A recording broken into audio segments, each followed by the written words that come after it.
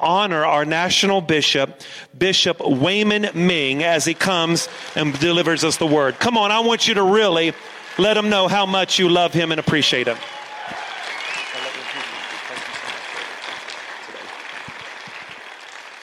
Wow, thank you. Thank you so much. It's wonderful to be with you this morning, and especially on Father's Day.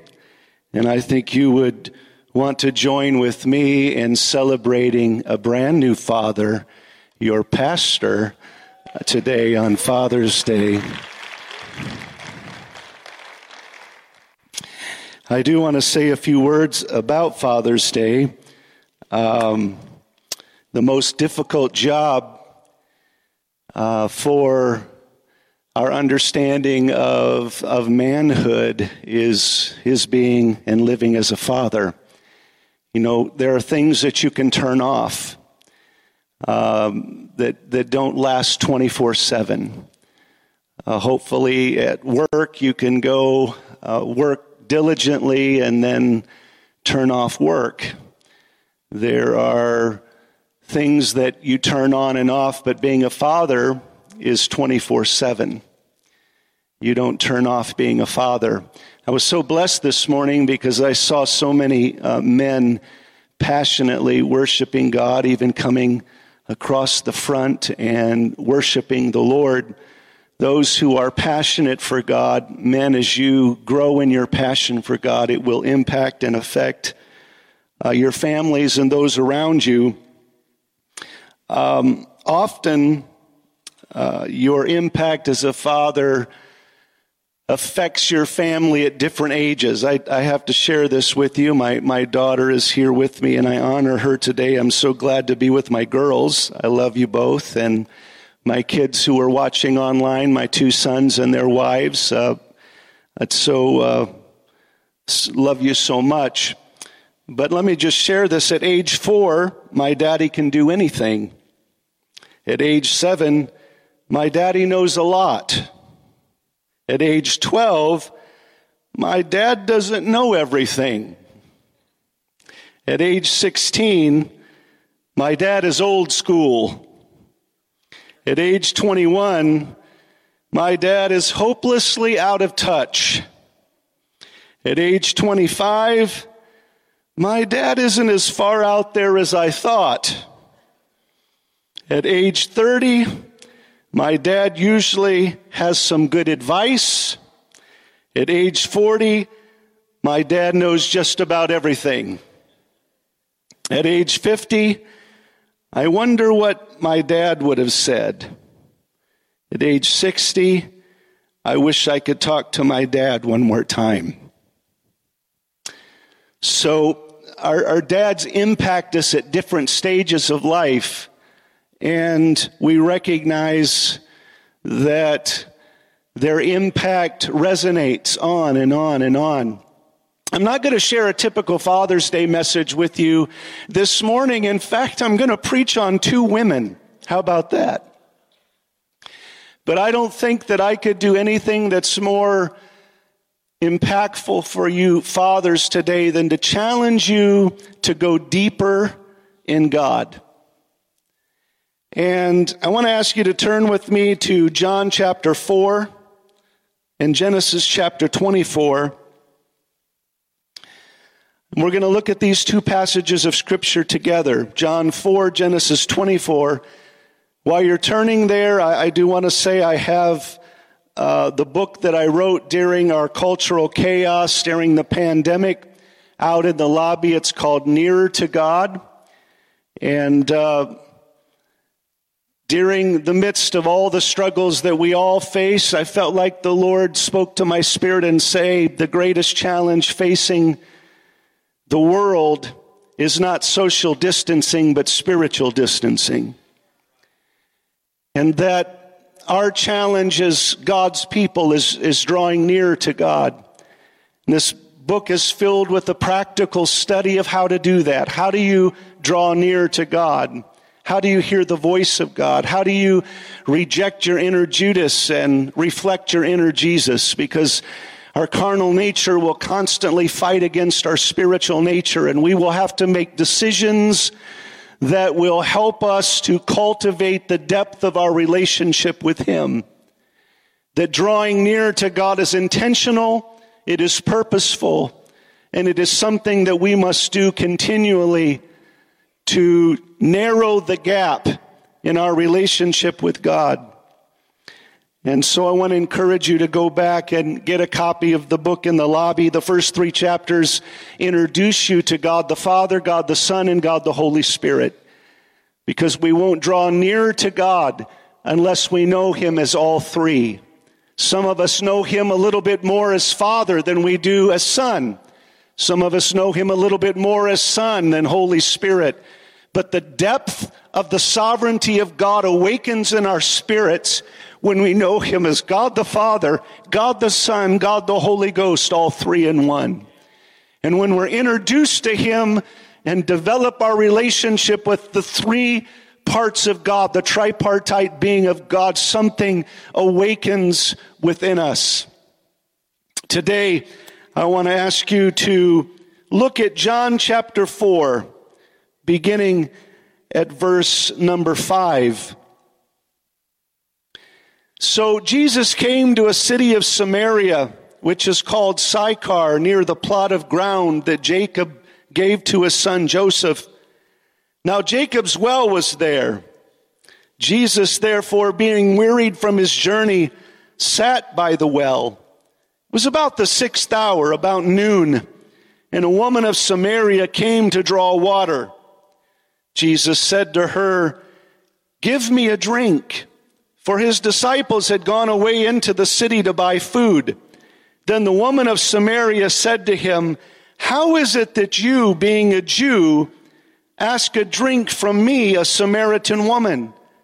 For the Jews have no dealings with the Samaritans." Jesus answered and said to her, "If you knew the gift of God, and who it is who says to you, 'Give me a drink,' you would have asked him, and he would have given you living water." Genesis chapter 24, verse number 10. Then the servant took 10 of his master's camels and departed, for all his master's goods were in his hand. And he arose and went to Mesopotamia, to the city of Nahor. And he made his camels kneel down outside the city by a well of water at the evening time, the time when women go out to draw water. Then he said, "O Lord God of my master Abraham, please give me success this day, and show kindness to my master Abraham. Behold, here I stand by a well of water, and the daughters of the men of the city are coming out to draw water.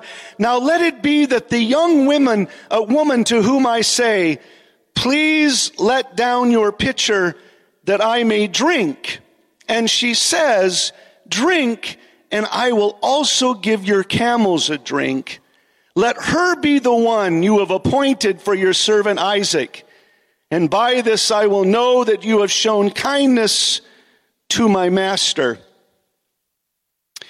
If I were giving you a practical title to the message today, I would title it, "Going Deeper in God." Going deeper in God. If I were to give you a nice biblical title, I would title it this way, "Drink, and I'll water your camels also." Let's pray.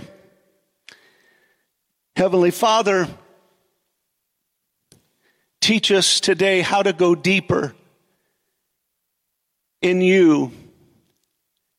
God, today I don't want to preach with persuasive words of men's wisdom, but in the demonstration of the power of your Holy Spirit. Do what you're famous for. In Jesus' name we pray. Amen.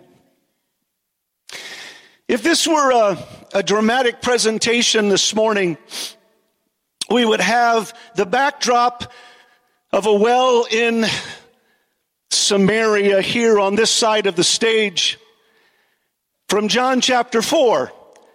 And then the backdrop of a well in Mesopotamia near that town of Nahor here on this side of the stage. We would have two wells, two backdrops, two distinct regions that something took place at the well.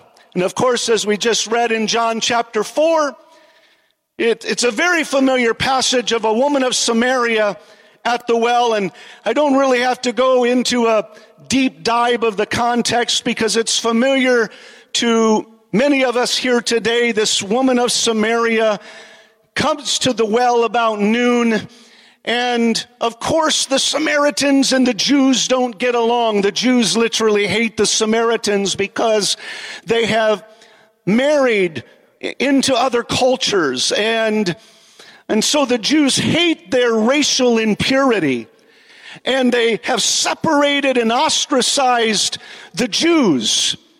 And so there would be no chance. It would be almost impossible for a Jewish man to be speaking to a Samaritan woman, let alone someone who is known for adultery, having 5 husbands, living with another man who has come out probably about half a mile from the town, and she is getting water at the noon hour because that's the time when no one else would get water, because she did not want to be around others because of her reputation. And yet here is Jesus, the holiest man that ever walked the earth, having a conversation with this woman, the whosoever will of the world, and displaying only the love that a great God himself can display. And he, interestingly enough, asked her for a drink. And he says, would you give me a drink of water? And yet, he's not really there to receive a drink. He's there to give a drink to this woman. And he says to her, if you knew who it was who was talking to you, you would be asking me for a drink.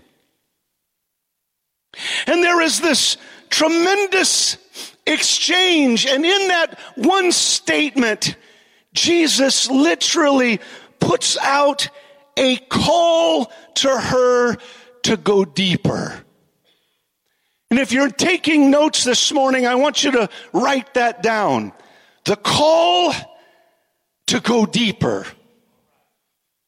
Come on, write it down. Or someone say this after me, the call to go deeper. Say it one more time, the call to go deeper. You've got to hear what you've said to see what you've heard. One more time, the call to go deeper. I believe the greatest need in the church today is the need to go deeper in God.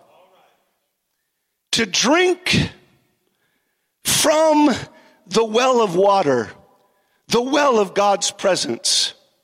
I might be overstating it. In fact, this may be an oversimplification. But is not the church the place where we should encounter God? Is not this the place that God's presence should show up? Is this not the place that we should be sitting in our chairs with such expectation, believing that our great God himself is getting ready to show up in our midst? Should not this be the place where we are expecting to drink from a well of water and a well of God's presence? I don't know about you, but I'm not sure that we have learned yet to linger in his presence. that we have learned to purposefully and intentionally go after God. I know that I'm the one that's doing the talking today, but maybe I'm not really the one who's doing the talking today. Because the word says if anyone speaks, let him speak as an oracle of God. If anyone ministers, let him do it as of the ability that God gives. That God in all things may be glorified, to whom be glory and power forever and ever. I don't know about you, but I come to church to hear a word from God. I come to church to hear his voice, to experience his presence. And I don't think that I'm going out on a limb here by saying that this church is a special place, that your pastor or whoever fills the pulpit of this church, they're not just a speaker of truth, but a conveyor of his presence. Do you hear what I'm saying? There is no greater testimony that you could give to your spouse or to your family or to the world that you live in than the affirmation that God's presence is with you. There is no greater testimony that I could give to my wife or my family or the world that I live, that I'm not just a speaker of truth, but I am a conveyor of his presence, that his presence abides with me, that his anointing rests upon me, that God is not just with me in the midst of the church house, but he is with me every moment of every minute of every day of every week, that I am going deeper with God, that I'm desiring to take a drink of the well of his presence. I'm feeling a little tipsy this morning, and it's not because I've been drinking from a bottle, but I've been drinking from the presence of an almighty God, and his presence is with me in this place. And yet I'm not so sure that the body of Christ really understands what it means to go deeper, because we don't understand prayer. Prayer, the very tool that is used to help us to go deeper in God, has become nothing more, according to one survey that I read, as a 4-minute rush into the presence of God every day. The average North American Christian spends 4 minutes every day in prayer. I read the statistic that said that 92% of North American Christians are casual and crisis prayers. Which means about the only time they pray is when they're talking to their plate. Casual prayer, or they're talking about their pain.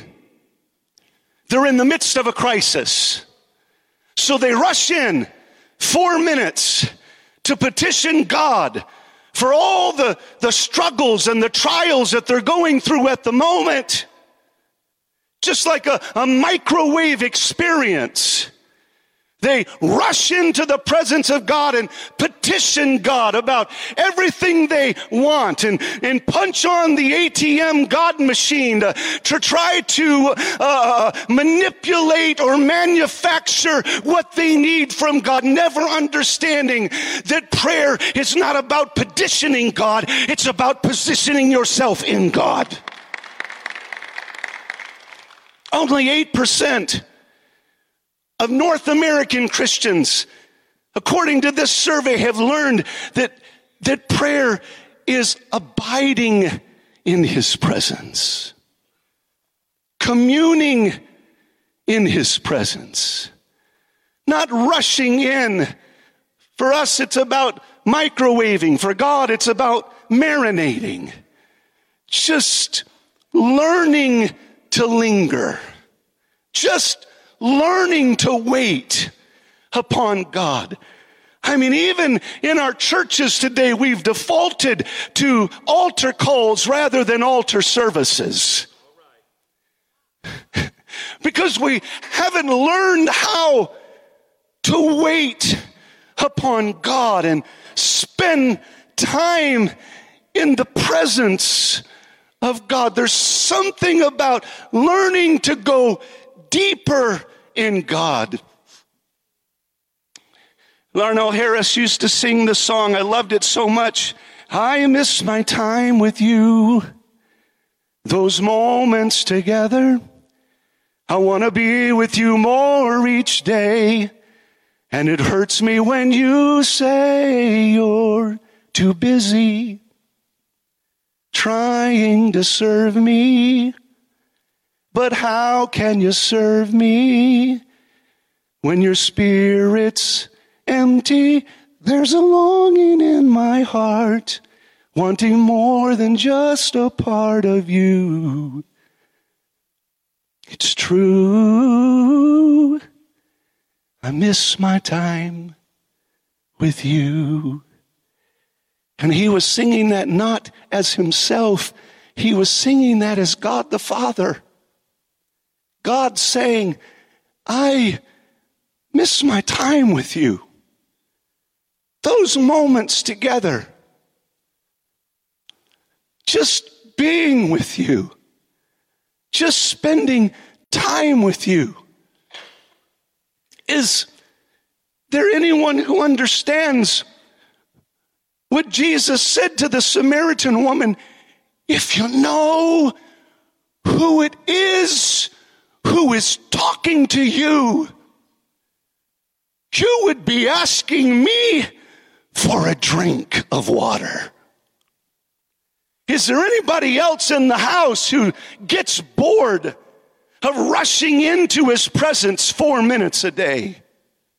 Is there anybody else in the house who gets bored of microwave encounters and experiences? Anybody else who gets bored of using prayer as an acquisition for temporary answerables? Anybody in the house that gets bored of turning the spirit switch on during parts of the week and turning the spirit switch off during other parts of the week? Is there anybody who gets bored in operating with your own human energy to try to get through the week rather than the divine power of God? If you knew who it was who talked to you, you would be asking him for a drink. Jesus looks at the woman and he says to her, you're trying to get a drink out of that water pot. You don't know what you worship. But I'm here to give you water that will spring forth out of your belly as living water to eternal life. And she leaves her water pot behind and she runs into the city and she says, come see a man. Not come see an environment. Not come see a well. Not come see good ministry and music or good facilities and fellowship. Come see a man who transformed my life. Somebody say the call to go deeper. Would you say the call to go deeper? Second thing I want you to write down is the cost to go deeper. I think part of the challenge has to do with convenience. For some reason, I think as Christians, we can easily get stuck in this rut of convenience. Conveniently reading our Bible, conveniently praying, conveniently going to church. It's important to go to church. It's extremely important to go to church. But the end all is not going to church, it's going to Christ. And we end up in this rut of convenience. And I've said this to this congregation before.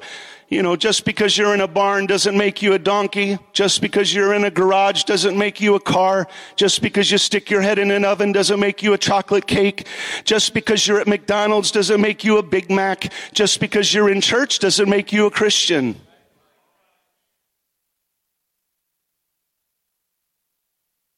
I've often thought, I've often thought what it would be like to bring the Old Testament Ark of the Covenant back into the 21st century church.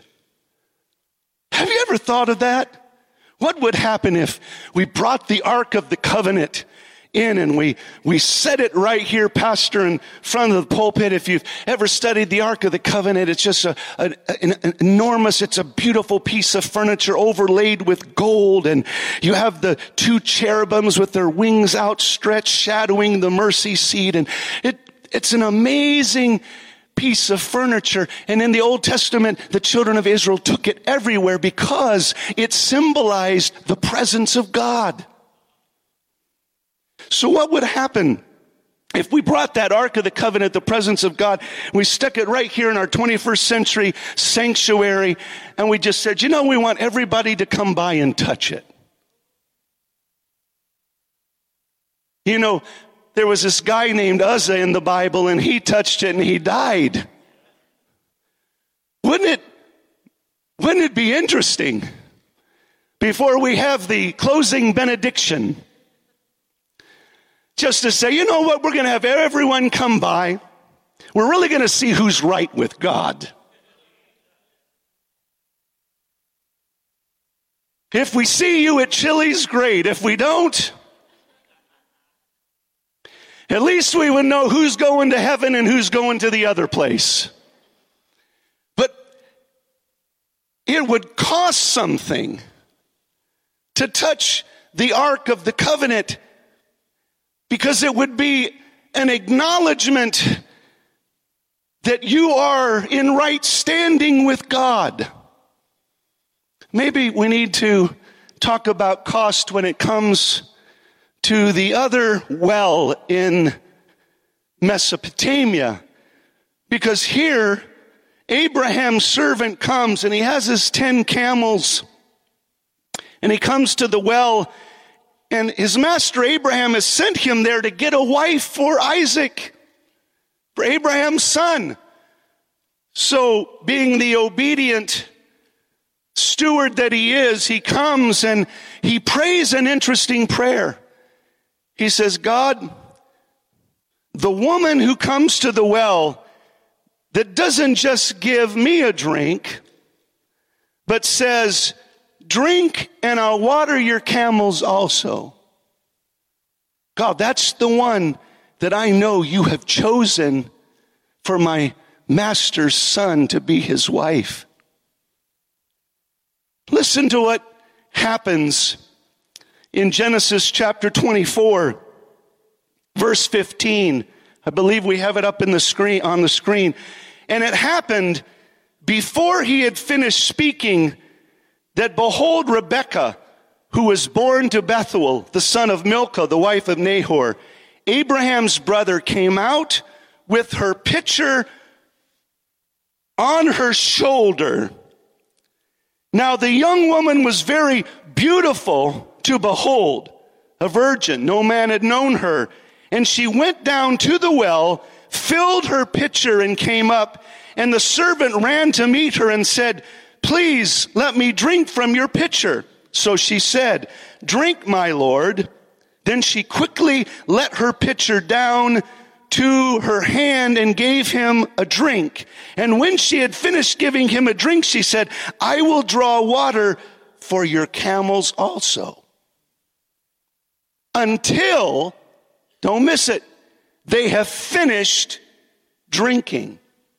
I'm not just going to give them a drink. I'm going to give them enough water until they're completely filled. Then she quickly emptied her pitcher into the trough, ran back to the well to draw water, and drew for all his camels. Isn't it interesting? At the first well, the woman left her water pot behind, but at the second well, this woman picked up her water pot. And she used it. Because there will be times in our lives when we will need to leave the old water pots behind, the old ways of doing things behind. But then there will be other times when we'll have to pick up our water pot, our gifts, our talents, our abilities, and use them for the glory of God. And she picks up her pitcher and she runs over to the well to begin watering the camels. And we can pass right by that, never understanding the cost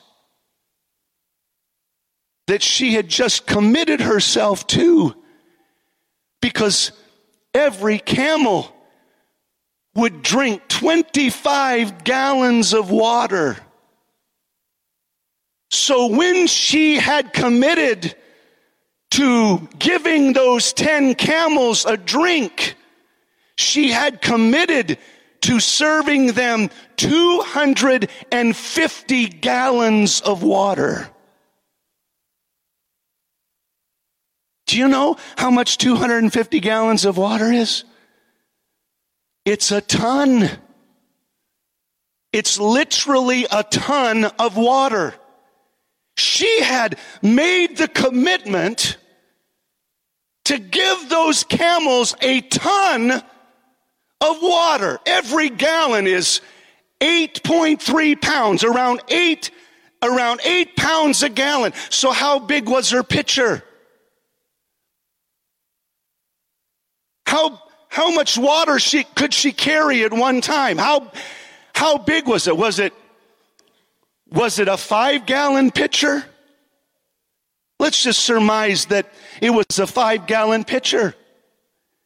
That means 5 gallons of water, 8 pounds a gallon, is 40 pounds.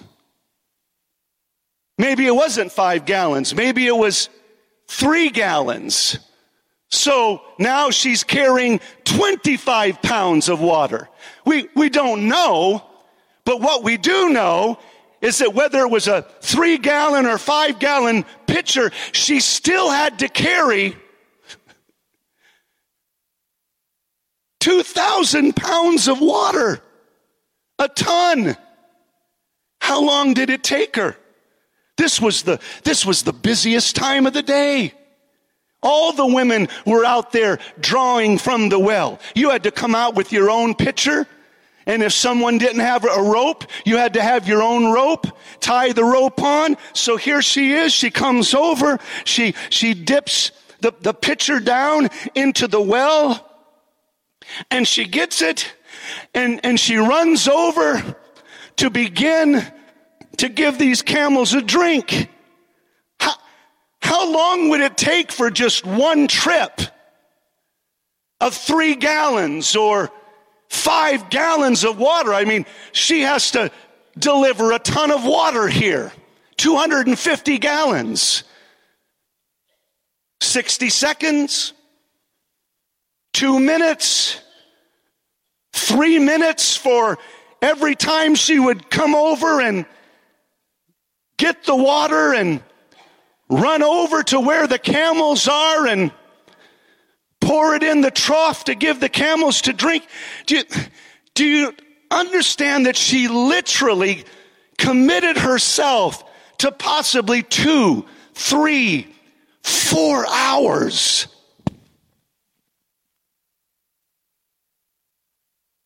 3 hours, 4 hours, because it cost her something.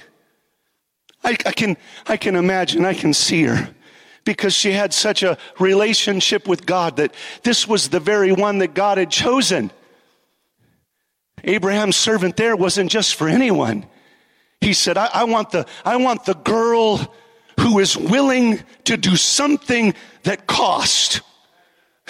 who's willing to commit to 2, 3, 4 hours of her time just to serve the camels. That's the girl that I'm going to develop a deeper relationship with. And so here she is, and she's running over, and I can just see her going over, and while she's spending all that time getting the water, she's just worshiping God, of course, in her own way. But here, if we were worshiping, she would be singing something like, I'm hungry for you. I'm hungry for you. I need your touch. I seek your face.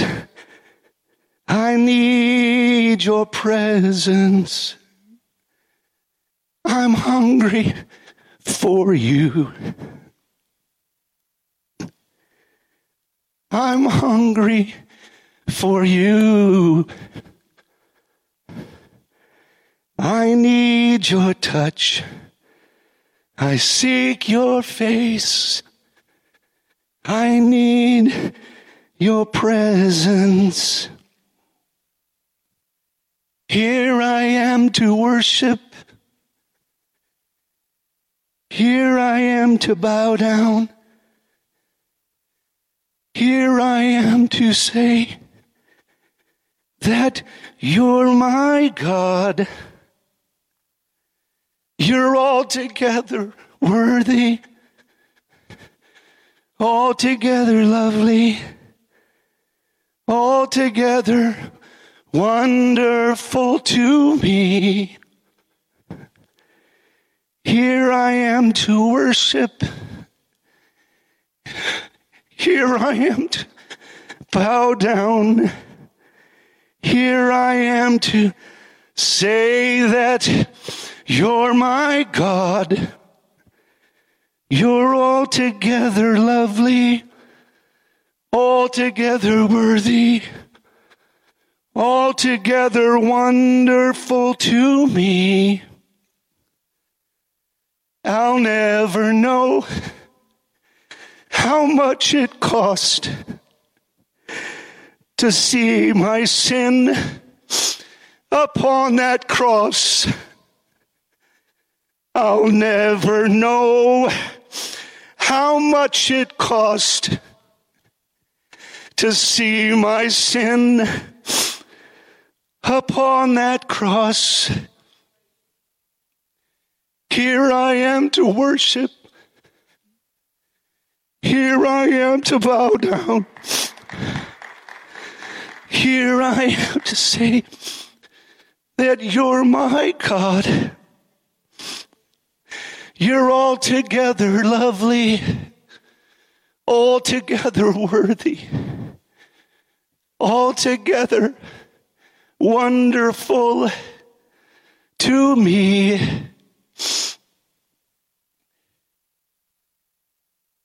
It cost her something to go deeper. What she didn't know is the camels that she was giving a drink to weren't just Abraham's camels. They were hers.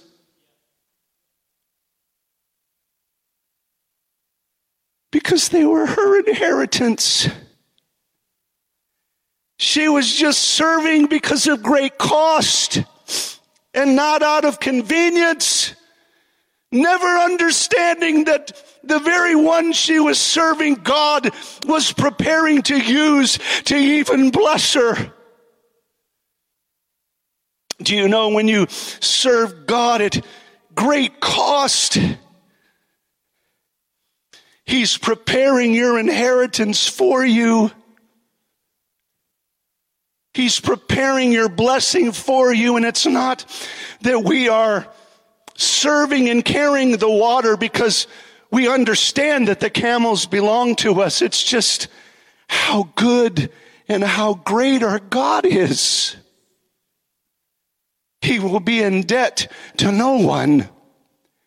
And every hour that we serve and give to God, He will abundantly bless.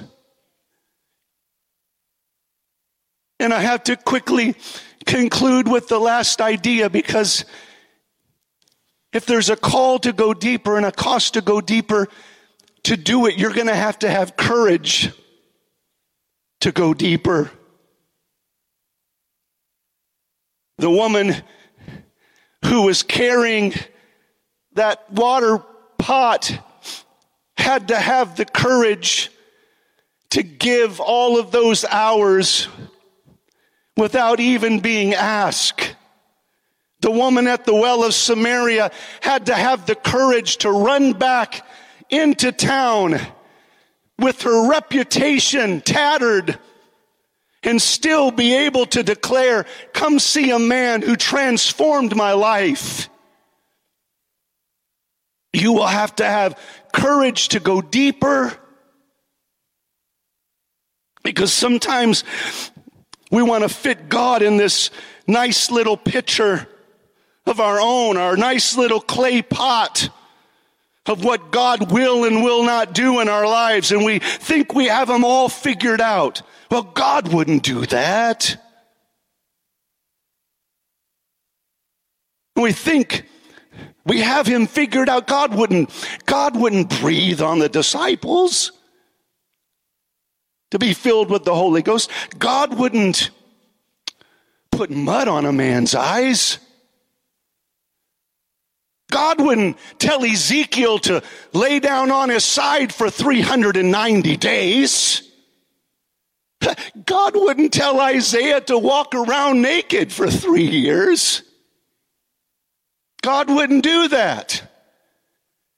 And just like Isaiah's wife will say, "Isaiah, put on some clothes." Well, God wouldn't tell you to do that. Well, here's the problem. To say what God will and won't do, or what God won't do, you almost have to know everything God will do. And the only way that can happen is if we're God. God always loves to change our mind skin. And I know I could have said wineskin, but our wineskin's really our mind skin. It's how we think about God. And when you begin to go deeper in God, he will start changing your mind skin. You will have to have the courage to allow God to put something back in your picture of his sovereignty that you may not even understand or know. It's like the example of the two guys walking through the woods, and they come on this hole, and it's a mine. And they both look at each other and say, "Look at this mine." And they run over and grab a pebble and throw the pebble in the hole. And listen, they don't hear anything. So then they go over and pick up a boulder, and they bring it over and they drop it in the hole. And listen, in this mine shaft, they don't hear anything. Finally, they see a railroad tie, and they run over and get the railroad tie, and they heavily carry it over to the hole, and they dump the railroad tie into the hole. And all of a sudden after that, this goat comes running and jumps in the hole. Did you see that? That goat just jumped in the hole. About 2 minutes later, this farmer comes walking up and says, "Have you seen my goat?" And they said, "Yeah. He just jumped in the hole." Farmer said, "You're crazy. That's impossible. He was tied to a railroad tie."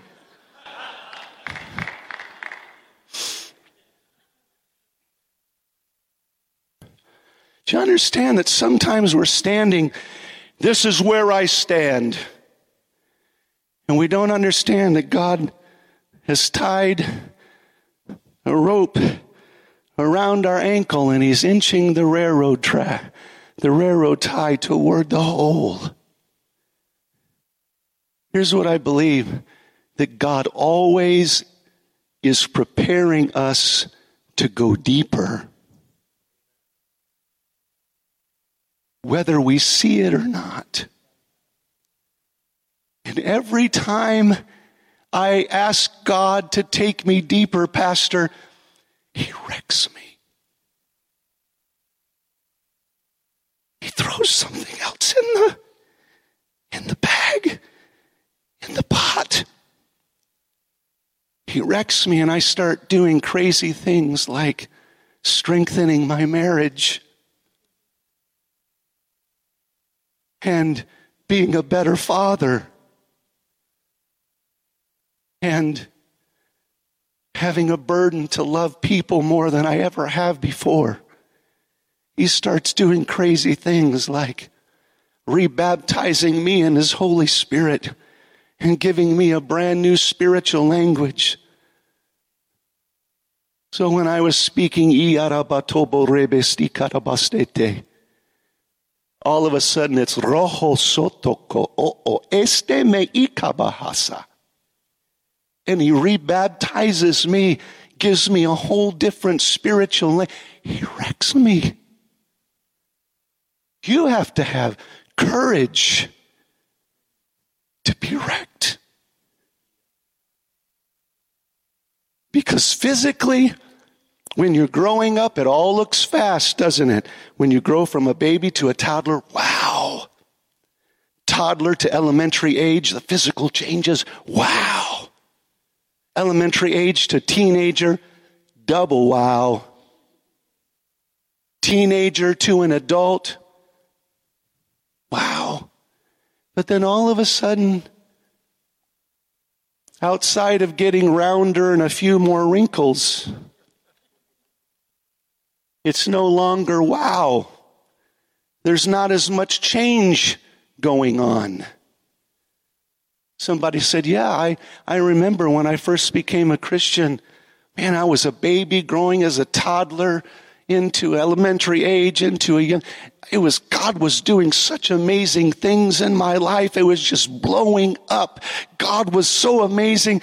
And now I've been serving the Lord for all these years, and I'm just noticing the wrinkles.